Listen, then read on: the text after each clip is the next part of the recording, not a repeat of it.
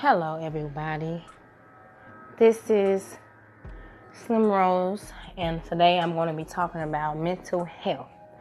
Yes, you heard that right, mental health.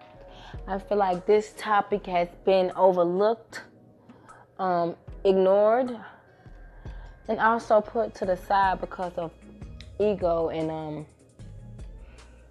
just a lot of pride. People don't want to really express their deepest, darkest feelings because of society and what they see on social media and how people react to people's feelings and how everything is made of jokes and people laugh at people's pain now. You know what I'm saying? So it's so hard for people to really come out and say how they really truly feel when they feel like it doesn't mean anything to anyone because it's going to become a joke. So I want to say about mental health. I want people to understand that mental health is not a bad thing. It's not to bash you. It's not a banner.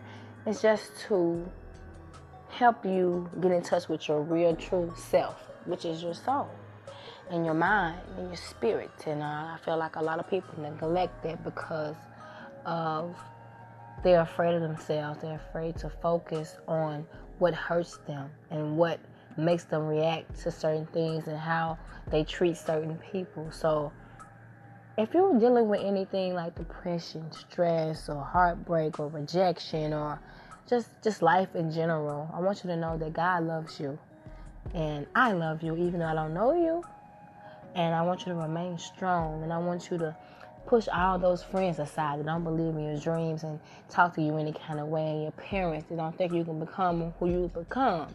And those people at your job. And if your kids are stressing you out and life is too much and you're always failing and everything, I want you to realize that peace in what is going to sustain you and keep you at a certain place in your life. So get you some peace.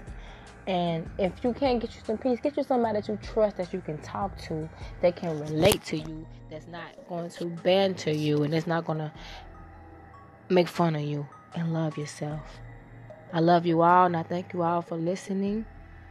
And I will be back shortly to talk about other topics. But mental health is really a special thing to my heart, and I hope that everybody that's dealing with it get them some help or learn to love yourself. Get to know yourself, because you is all you need. Thank you. Slim Rose signing out.